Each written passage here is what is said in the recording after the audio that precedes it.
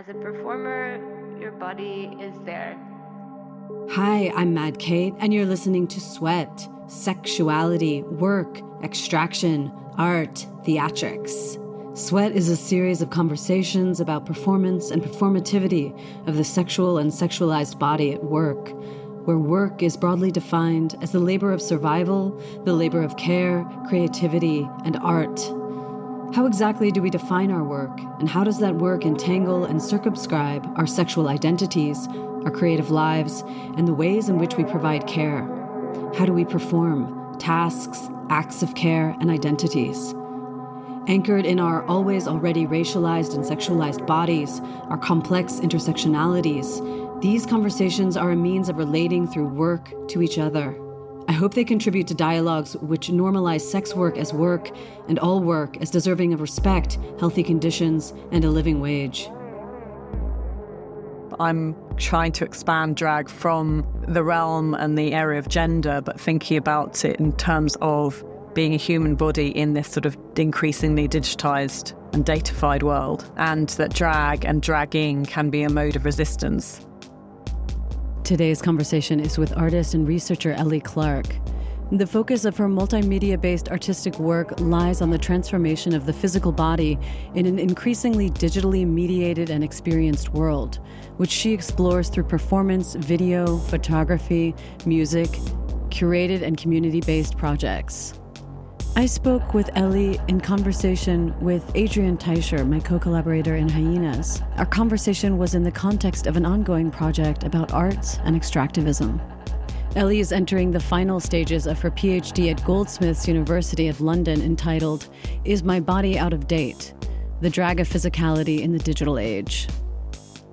I'm interested in the idea that this identity emerged from me and with me, but then I invited other people to do it. And this idea that it's a transferable, wearable, kind of open source identity, and you kind of learn the code, you learn the gestures, which is actually not that different from any job in a way.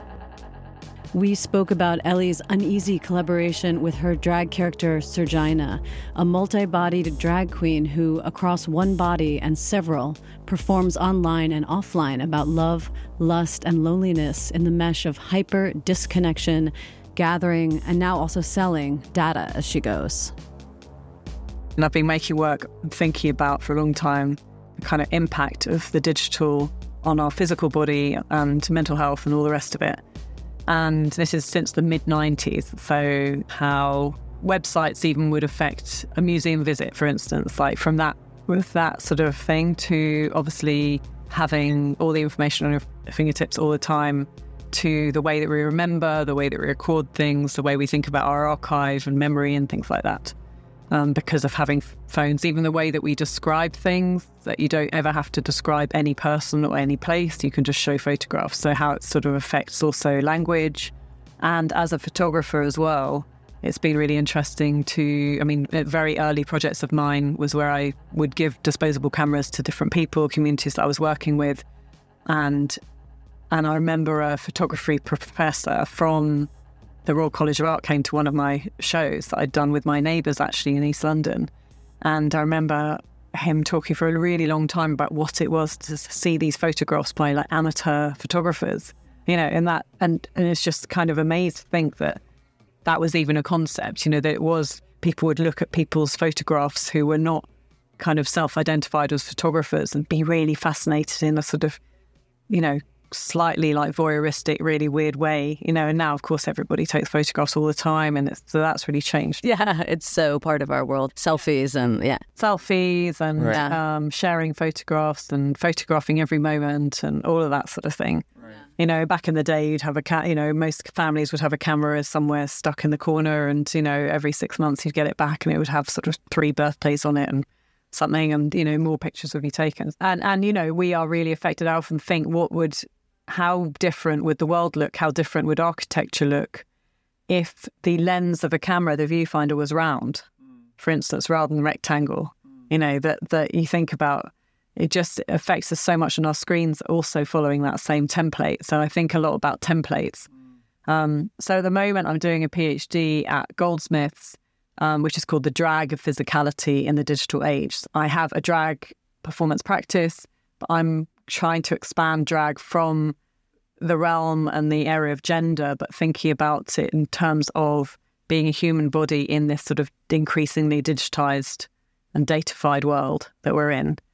And that drag and dragging can be a mode of resistance, but also the feeling of being dragged down sometimes by the physicality of our bodies feels almost incongruous with this kind of agility and promiscuity of being able to be in many places at once that we can be sort of online.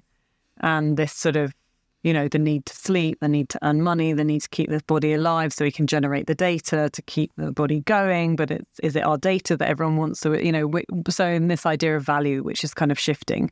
And I think we saw that happen, that became very apparent in COVID, where our bodies were literally poisonous. Our breath was potentially deathly. And so our bodies were confined to our separate places and we met online. But as we met online, we had to, or as we met outside as well, you had to exchange a lot of data, give a lot of data up for that kind of benefit of being able to sit in co-presence, physical co-presence with someone else. So my drag persona was called S2E10. She emerged just for fun here in Berlin in the late noughties. And at the same time, I was in a kind of band with 6 other artists. We're all in our 30s at the time. Kind of non-binary female artists called Theodor Storm. And none of us would really call ourselves musicians. And we each came to this band with a sort of idea for a song, and then we'd be the kind of director of that song. So someone would come with a beat, someone would come with some lyrics, someone would come with just a sort of concept, and we'd just work together really collaboratively on this. And every single idea I brought to this band was all about mobile phones, kind of loneliness in the face of mobile phones, desire through the digital, all this sort of thing. There. And I wrote a series of songs with my band, and I realised that actually those songs kind of needed to be pop songs. So then I found people to work with me to kind of convert them into something that was a bit more like pop. And then I realised I needed someone to present that, to be the kind of pop star of those songs.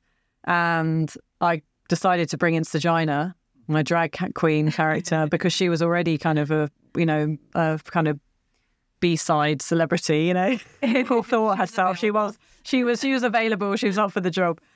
So it started off with, I think, instantaneous culture. I made a video in 2013 and shot it on my Nokia, partly, literally a dumb phone camera and a really early iPhone with a couple of friends. And then I did another couple of videos, and then did some live performances, and then realised something very interesting happened with that performance. But all of them revolve around the lyrics from these songs, which are about kind of, love, lust and loneliness really in the digital age. Yeah. So that's kind of how S2E10 started. And then more recently, doing a PhD kind of means you have to drag a topic right out and really far down and in a very weird way that feels often very opposite to what you want to do as an artist or how you work. So it is quite drag in a way, doing a PhD about drag. But one of my chapters is about the drag of templates. So I'm thinking about how we can resist some of these, whether it is the size of the screen, which is more difficult to resist because we all need those machines, but it is perhaps, just to become aware of how the templates that we're using, such as, Instagram stories or, the fonts that are available, how that kind of aesthetic kind of all makes us all to say the same thing in a way, and how long it lasts and how we think about stuff and how we think about time. That, you'll have a major performance and the stories will last for maybe 30 hours because people will post sort of 6 hours later, and then it's history already. So one of my lines from one of my songs is "Yesterday it was yesterday, today is now." That was a very early lyric from 2009 or something. But it really feels like that, and at the same time, we're living in this really kind of crazy moment in history where we do not know what is going to happen tomorrow. And we kind of also maybe can't even remember what happened yesterday somehow. It's this very perpetual present and sort of precariousness.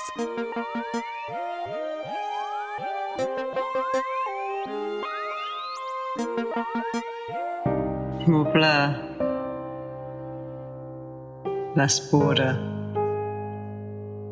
more collaboration, less competition, more emotion, less emoji. Your vulnerability, not your ignorant vulgarity. And it's just really interesting thinking about performance and documentation and what it is, and thinking about early feminist performance that absolutely did not want a camera there at all. You know, that would take away from the effect of a live performance, that the live performance was there. You saw it with your own eyeballs, you felt it with your own body, with your own senses, and it carried off in the bodies of those who'd seen it. And that's how it remained. That was all that needed. Now, you know, we're so documentation obsessed that things will be live streamed at the same time. And what is that, you know, I mean, that's what I've been doing since like 2015, you know, sort of talk about that sort of thing and what happens to the performance. How does the presence of a live stream affect the feel of that performance to the people who are physically in the space? What can you see online? So sort of play with that by, you know, sort of did an early simultaneous performance that happened in 5 different places at once in 2015 in 5 different cities, 3 different time zones. And, you know, the live stream feed looked like something from the 90s because it was via Google Hangout and it went through YouTube and it was terrible buffering and stuff. So this idea that you kind of see everything but also nothing online. But then it's also the kind of, you know, that in the actual space, the computer, it was done on a computer at that time, you know, people had to be moved out of the way of the computer. The computer also has a presence in that space and has to be kind of respected, you know. So often you'll have, when you have a computer or if you're trying to do a meeting, you've got one person on Zoom, then everybody puts their attention onto the person in Zoom. So it's just the sort of presence of these machines and how it affects our kind of the gaze and the tension and things. I think one of the reasons why things are captured and fixed and recorded is also because of the kind of obsession with authorship. And we can only really do that, like especially we talk about copyright of lyrics, let's say, can only do that when you have a record. Who is the author? I'm curious what you think about that, especially in the art world, around who owns their work and what we ought to be doing in terms of that. I mean, I really rarely sell anything, actually. So in some ways, I think it's very much tied in ownership that's then tied in with kind of the ability of you to be able to make money from it. And I never really sell. So then it becomes the kind of cachet becomes about, you know, just, I suppose, credits and just making sure that people are paid to do the work that you do. You know, I'll never like collaborate with someone without giving some, you know, if they're working with me on a performance, for instance, to pay them. But I mean, you know, you've got the whole Creative Commons thing, which I think is a really good thing. But then it's also that the problem is we are in such a capitalist society that you can't have people ripping people's ideas off. And because this happens a lot, you know, there'll be some massive advertising thing that someone's like, artistic idea will be taken. So it is really difficult because it should be there. Artists need to be protected and their ideas need to be protected. But then it becomes exactly as you say, this kind of idea of this was mine. And this is why I love collaboration as well, because it just blurs, you know, you don't know. And when you work with someone, like a good collaboration was where you literally, you know, just ideas sort of cook themselves in a pot between you, and they're ideas that wouldn't have come from either one of you or any 3 or 4 or how many you are. So yeah, S2E10 kind of went from sort of just performing these songs really to performing the songs simultaneously with other people. So I'm interested in the idea that this identity, you know, kind of emerged from me and with me. I was talking about kind of in collaboration with S2E10.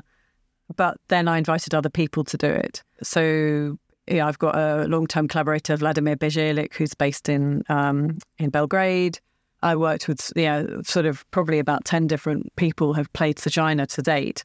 And this idea that it's a transferable, wearable kind of open source identity, and you kind of learn the code, you learn the gestures, which is actually not that different from kind of any job in a way. Although the drag performance thing is obviously quite specific, and it's been interesting because I worked with one straight cis woman as S2E10, and it just didn't work. It was really interesting. I was really like, maybe it doesn't matter, but it did. And that was also super interesting in terms of like embodied knowledge, embodied kind of experience, that in order to play that, it just wasn't a convincing drag somehow. Wow. Which I thought was really interesting. She was a dancer as well, a performer, but it just didn't, there was something that maybe it was just that one experience, but it made me really, because S2E10 it's not being an actor to be S2E10. You have to kind of embody it in a certain way. You know, I think that's what drag is. It's a performance, but it's not like acting. It's a different thing. It's a kind of finding of a certain, I think, I don't know, I haven't quite sort of managed to articulate it. But for me, Sagina is like obviously an alter ego. But what is really interesting, and the reason that I started inviting other people was when I was actually in Banff and I was making a music video. And for that video, which was called I Want to See You from a Different Perspective, 3 different people played Sagina. And I came with a bunch of like weird clothes in my suitcase, and the clothes stayed in the same place and the people inside them changed, including Sagina. And then at the end of that, it's on the last night, and then one by one people were like, oh, I'd be Sagina now. So we'd like go into the toilets and like swap clothes, come out. And what was really interesting was the way, as soon as they were in that dress, it was a pretty awful dress. As soon as they were in that dress, whoever it was, they walked like Sagina. They held their hand like Sagina. And that was just fascinating because I'd only been there for like a couple of weeks and I'd done and it was the first time I'd done live performance. So I was like, there was something in this that people something happens where this identity is transferable, whether it's through the clothes or the wig or the whatever it is. But there was something that started coming through of this character on different bodies. And I've seen that. But where it didn't work was interestingly, with this one person I worked with. And so it just made me realise it's something about, it's definitely, Sagina's definitely like a queer identity that kind of, in order to be legible and to be kind of authentic, there needs to be some kind of queer experience, I think, in the body that is playing it. That's fascinating. But in the band, did everyone who was wearing that, were they queer, or did you read them as queer? They were. It was a really, really queer residency, actually. It was pretty fun, yeah. I'm very, very interested. I'm not surprised that the identity and the movements somehow travel with the clothes. It somehow seems to relate to that, like, maybe like in the sense of like hypnosis, the way that how a whole lot of like information about identity and embodiment and experience of reality can be transferred very by a gesture and a ritualistic performance. And so I can really imagine that in that sense the dress was a form of, it was almost like hypnosis kind of, and taking on the dress was. And I think it's really interesting as well because we're in such an individualistic culture, and obviously drag as well. Like normally, like also with Sagina, I've worn the same outfits time and time again over like 10 years or something. And obviously normally a drag, no drag queen normally is going to let someone else play that drag queen. Like that's very obsessively belongs to this particular individual. This drag character is this so it's really interesting to see what happens when other people embody this character that's kind of has a template, has a sort of history already, but they have the freedom to add to that, and how Sagina as a character has grown as a result of that. Turn it off and turn me on, turn it off and turn me on, turn it off. Since 2019, there's been a performance called How Are You? Sagina's participatory soap opera about wrestling with well-being in the digital age. And that was based on a series of questions about well-being, and performed it as a 4-hour durational performance in Brighton, and that was June 2019. And people kind of came in. We split the gallery into 2 halves, and at the front was introductory videos and things like that. And there were some gallery girls who would tell people sort of what the situation was. And in the back, there were these 2 people, wigless drag queens of sort of uncertain genders and agendas, typing in information from these forms that people were filling in, and also barking, kind of, asking people in quite a stern way, like, how are you feeling? What are you feeling right now? On a scale of iPad to bed, how much influence can you have, with iPad being 1 and bed being 5? And that sort of thing. So people would have to kind of go, I don't know, 3, and then write it in. So all this data. So it was quite a long questionnaire. And I was really interested in just kind of using the whole questionnaire as this template, and enabling people to kind of to take pleasure in it, but also to kind of get really pissed off with it and bored, because that's part of it. So it's sort of pushing people slightly. Is it your intention to denaturalize these things which are becoming commonplace? Yeah. The way these questionnaires are structured and all these things, like all these strange rituals we perform, but are becoming normalized. Is it your intention to denaturalize them? Yeah, it is. But the thing is, I think often it's a bit, people have said before, it's almost a bit invisible as art. because it's very, I use the Google Forms, I use the templates that, I think of these templates and these platforms as ready-mades upon which I perform these kind of different interactions. But the Google Forms particularly, they're just they're so fascinating. And the fact that you can do the analysis, so in this performance that then went online over COVID, we then introduced the data analysis and then got people to actually read back and interpret these pie charts and things like that. So for instance, can we be good to one another? And then the answers are things like get it when you want it, waiting for ice cream, more blur, less border, more emotion, less emoji, or other. And then someone will say, well, it seems like, 52% is more blur, less border. And then we've got, and then to see, and so this seems to mean, and so people would kind of feed the data back, but just the aesthetics, again, of the Google form that is so kind of ubiquitous. Sometimes it's almost invisible as art. And as we were saying earlier, at the beginning, it was ironic,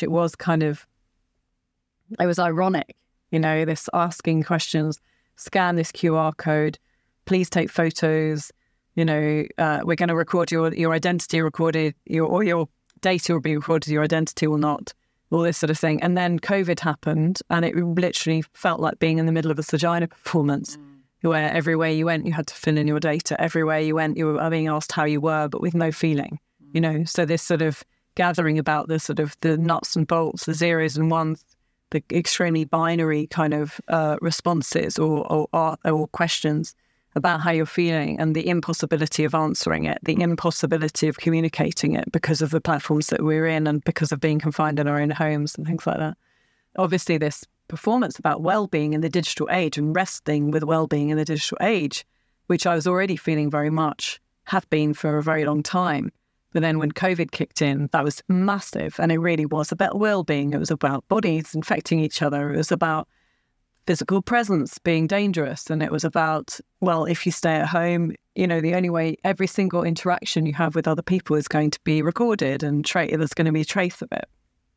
And so it really, at the beginning, like the first few performances I did online, it felt like what was very interesting was compared to the offline performance, the 4-hour durational, where people felt quite scared to come behind the division because we were in the back room, as I said.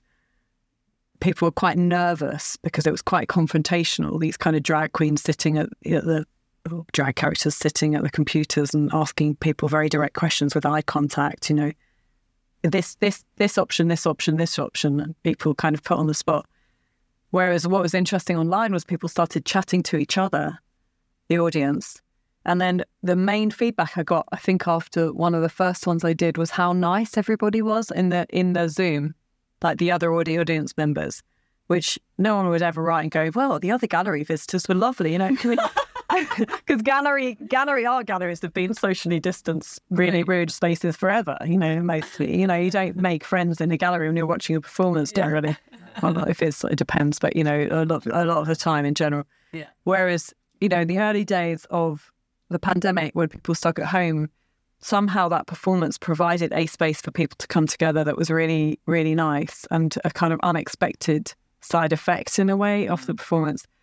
But then, of course, zoom forward, January 2022, it felt inappropriate, unethical, and I just didn't want to have any part of it. Yeah. And so it was this sort of, gut feeling, and I felt really upset and really it was funny because the people who had commissioned it, actually, they said, oh, everyone loved it and it was great. But I just really was like, I can't make this work. I don't want to make this work anymore. I don't want to contribute. We need all our wits about us. And it's literally our senses that get taken away from us when we're kind of lost in this world of the phone. And it really was about attention. The amount of time, because I've been logging my time that I've been spent on the phone, I've been writing that partly into the PhD. So one of my chapters is the drag of physicality. That's like the key one.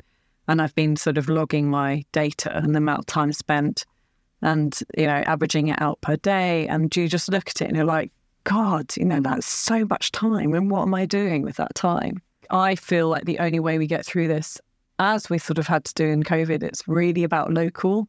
It's about acting where you are. It's doing what you can, helping the people within literal arm's reach.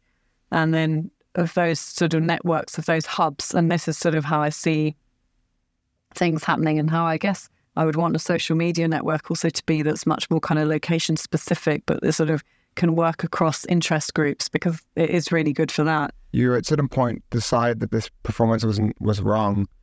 But prior to that and ongoing, like, how do you read your audiences to determine whether something feels bad or I can't even find the right words because, I mean, maybe in a sense, certain points you do want your audiences to feel bad because the topic is like you're trying to red pill people or whatever, like say like they need to be challenged and whatnot. But how do you check in with your audiences so you're not, say, doing some kind of harm?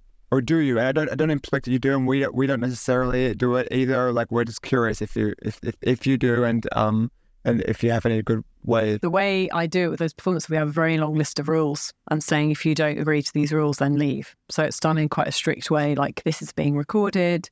Answer the agent when you're spoken to. Participate in this. Blah blah blah blah. If you don't want to do this, then please leave and make room for someone else. So I do. So it becomes part of the performance. So that's kind of, I suppose, the way we do it. Also, never collect any actual identifying data through these questionnaires. So it's not. There's nowhere that we don't collect email addresses or any of that stuff. People can leave them if they want. And then checking in, I think you can sort of see how readily people, answer questions, and you can see how keen people are, from how they're sitting, and so although it's harder.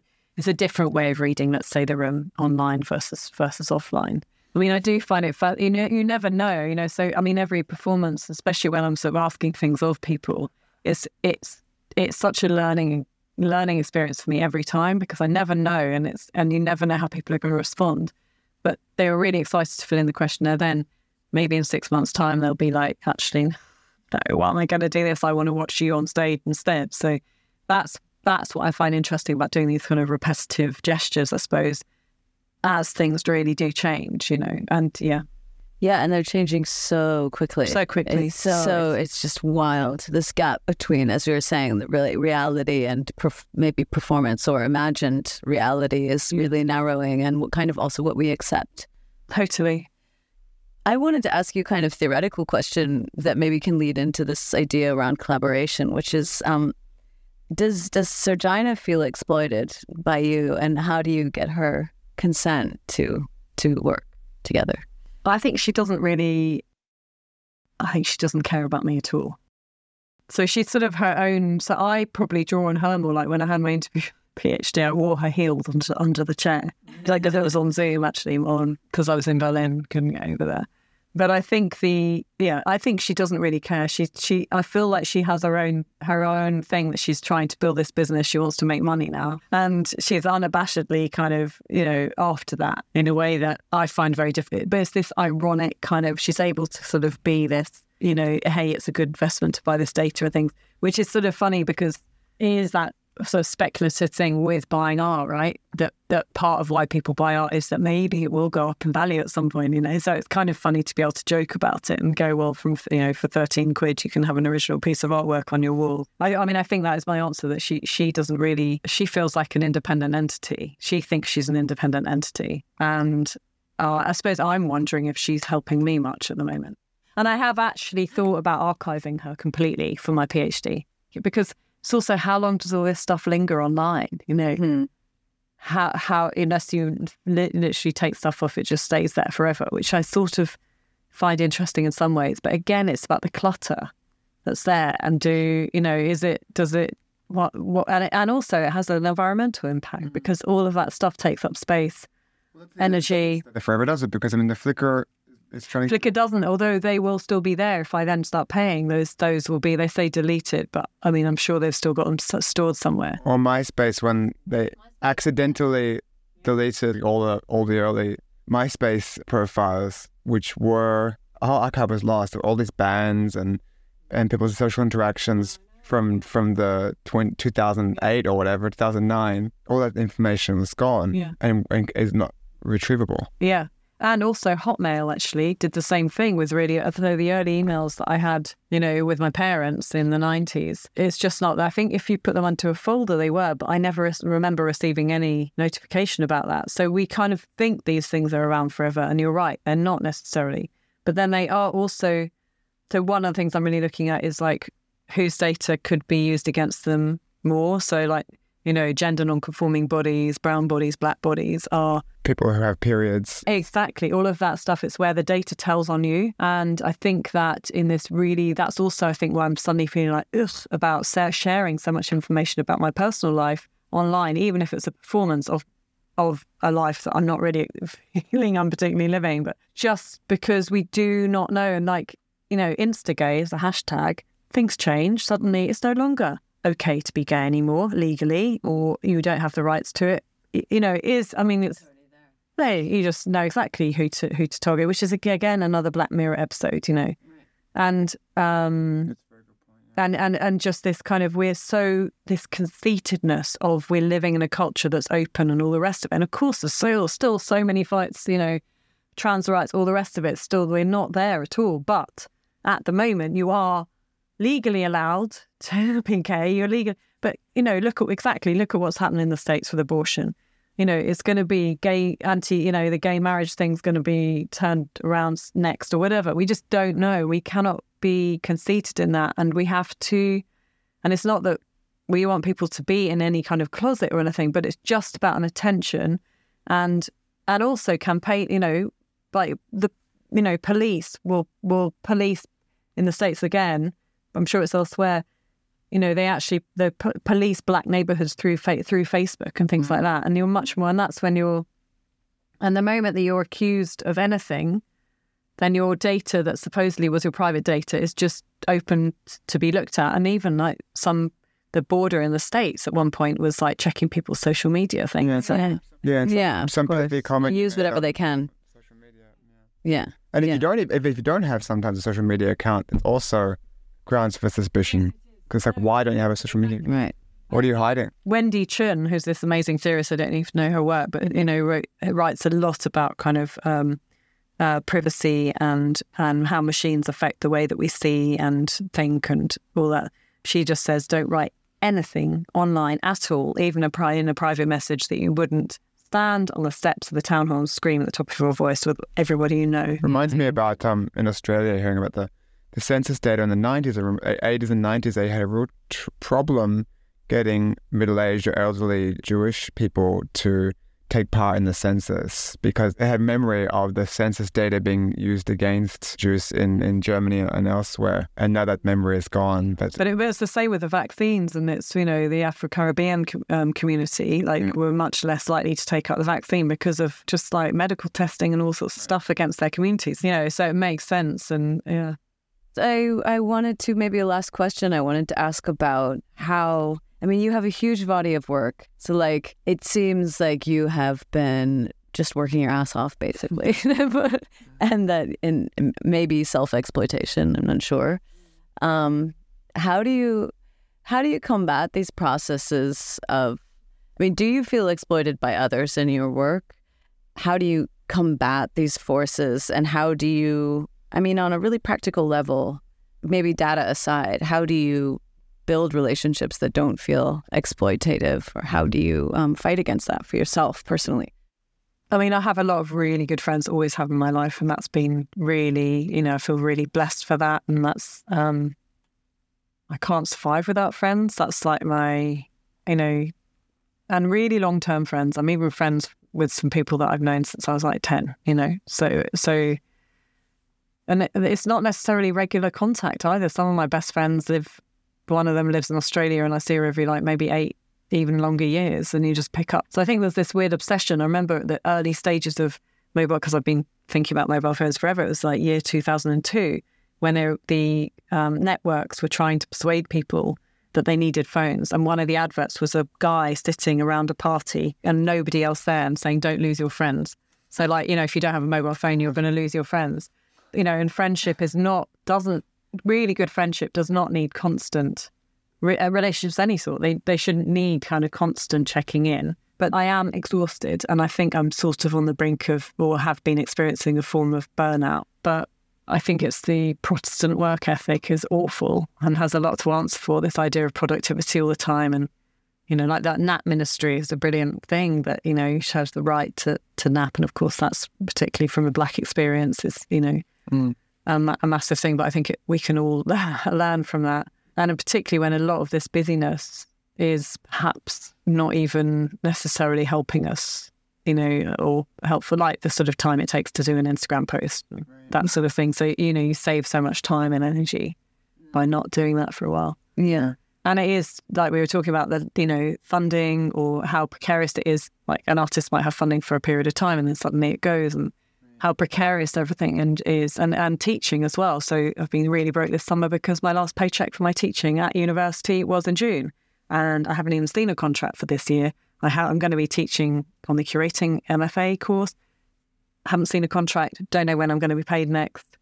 In the meantime, I was meant to be writing my PhD, but I have a grant of £700 a month, and that's whatever else. Yeah. So there's there's a small bit of structure in place for the PhD work, but there's a small bit of structure. Yeah, but it's just So then I'm teaching alongside it, But this is the reality of so many lecturers who are kept on that for sort of 10 years. So I'm like, I actually don't have the strength to keep doing this. Right.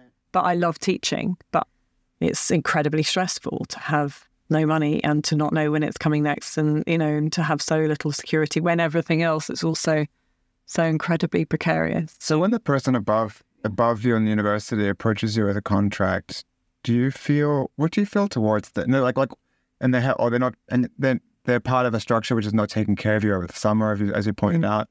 How do you feel towards that person?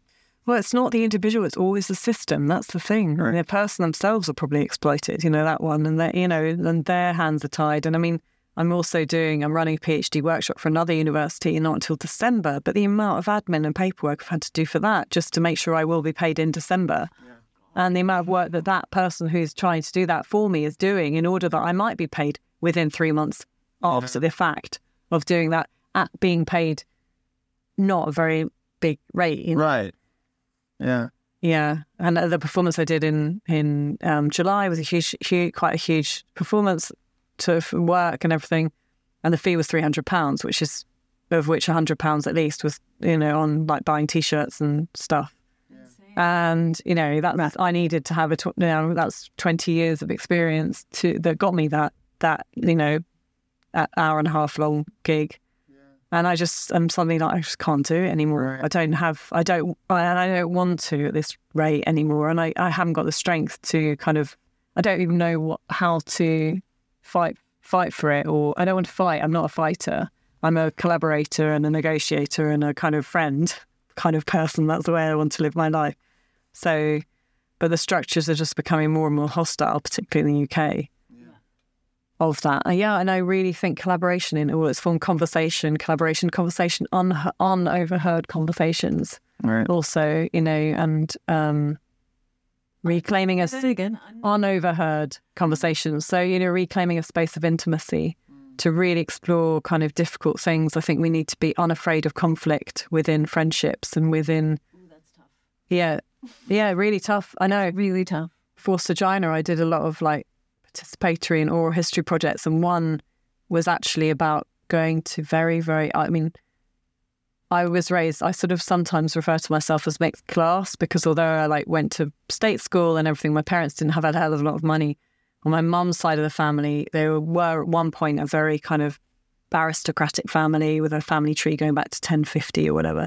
But I come down the female line, so there hasn't been money on my branch of the family for years and years. But there's the odd silver spoon in the cutlery drawer and stuff that's these sort of clues. But on the other side of my family, my dad's side, there was an artist called George Richmond, who was the most prolific portrait artist of the Victorian era, and his parents were public, ran a pub and stuff like that, but he did really, really well. And I used the accidental privilege of my ancestry to gain access to all these very, very posh houses who still own family portraits by my great-great-great-grandfather. So I did these oral history projects of asking them about their portraits, whether it's always hung in the same place in their house, how long they've been in the house and things like that. And they would talk about identity. There's one person who's a lord, the 7th lord of whatever. Wow. Said, we've been here for 600 years. And every night we draw up the drawbridge. And this idea of an identity spanning right back and right forwards, you know, that this sort of projection, this blood, this identity through blood is just so kind of interesting. So, you know, I would have to also be in marginal stealth mode with that because, I mean, my excuse was going in to look at the portraits and people read me as a kind of nice girl who studied art history going in to look at her great-great-great-grandfather's portraits. Wow. What kind of drag did you wear? Yeah. I did wear the same kind of, I mean, I was living in Berlin actually at the time, so I had a super like queer haircut and stuff. And at one point, one woman said to her husband, she's awfully bohemian, darling, isn't she? No, wow. In front of me. Love it. That's amazing. But yeah, so, but at the same time, like they would, but they, you know, some of the stuff that was said at that point was really, really, really difficult to hear because it would be really, really unupdated views about the colonial period and everything. And I had people, when I presented the work, someone was saying, why didn't you say anything? I'm like, I'm in their home. I'm not there to correct them. I'm there to kind of show that these views still exist in order to, you know, that they are here like this. So so it's kind of listen. And to listen, exactly. To document.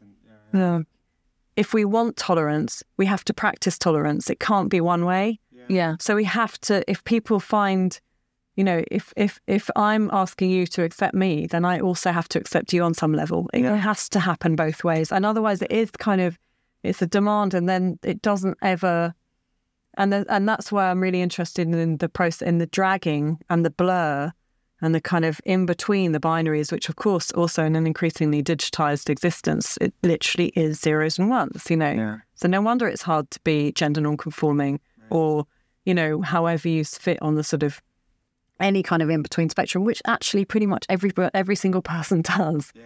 You know, even the people that pretend they don't, they're going to have the blurs somewhere. They're going to have the drag. Will be in there somewhere. There's a sliding scale. You know, that's what it is. And so that's what I'm trying to, suppose, make space for, a space of also a space of illegibility as a legitimate space to be. And also of not always knowing what you feel about things. We don't always know. Sometimes it takes a while. Like, you know, I hear your point. Okay, let me think about it. Or I really disagree with you, but you know, we're still friends and that's fine, you know. And that's where things like neighbours, you know, maybe our neighbours some of them voted for Brexit. I don't know, but I'm not going to not look after them if they're ill because of that, you know, or not accept help from that. You know, it's not going to be a deal breaker. It's like at some point, those sorts of things, that we can't let all those things divide us completely because we need to stick together and find ways. And there are certain things, obviously, that are very, very difficult to deal with. But the contention that, like, by excluding somebody, they're going to feel so excluded that eventually they're going to realize they were wrong all along and change whatever. No, it doesn't happen. It just makes rejected them for, and then come back to us. But it's proven. No, exactly. But it's proven that the more people are questioned about it, the more rigorously they hold on to their beliefs. Yeah. So better is if there's a space for conversation. And there are some really good initiatives, like how to have conversations with people with different viewpoints. Right. And there's a really nice program actually, Radio 4, that's about people who have completely opposing views on something like that's public school, you know, private schools should be abolished, or someone is from a private, you know, and they have this conversation. So these sorts of things, I think, are, and there's an artist whose name I forget who gets people who disagree to actually interact, like with a piece of paper, holding it and pulling it and things like that. So there are different sort of methods. And I really think, especially if we're going to act more locally, you're going to find people very close to you in your neighbourhoods and things like that who have different views on some things, but there will be things that you will do also agree on. And so I suppose that's what I'm trying to do, is this sort of more blur, less border. So that's what I think we all need, and then hopefully we can live better alongside each other and have more fun as well. You just heard from artist and researcher Elly Clarke. The focus of her multimedia-based artistic work lies on the transformation of the physical body in an increasingly digitally mediated and experienced world, which she explores through performance, video, photography, music, curated and community-based projects. You can read more about her and her character Sergina in the show notes. I'm Mad Kate, and you've been listening to S.W.E.A.T, a series of conversations about performance and performativity of the sexual and sexualized body in work. The theme music was composed by me and features the voice of performer and actress Laurie Baldwin. S.W.E.A.T airs every second Tuesday of the month at 13 hours Central European Time on Collaboradio, Free Radios Berlin Brandenburg, broadcasting on 88.4 FM in Berlin, 90.7 FM in Potsdam, and streaming online at fr-bb.org. Thanks so much, and until next time. Share it all with me. Give it all to me. I want to know your history. I want to know your story. I want to know your mystery. Share it all with me. Share it all. I want to know what you did last year. I want to know how you wore your hair. I want to know what you feel about current affairs. Open up to me. I want your data. I want your facts. I want to know the context, darling, of your acts. Open up to me. Share it all with me. Give it all to me. I want your code. I want your pose. I want to know the secrets of your woes. Share it all with me. Give it all to me.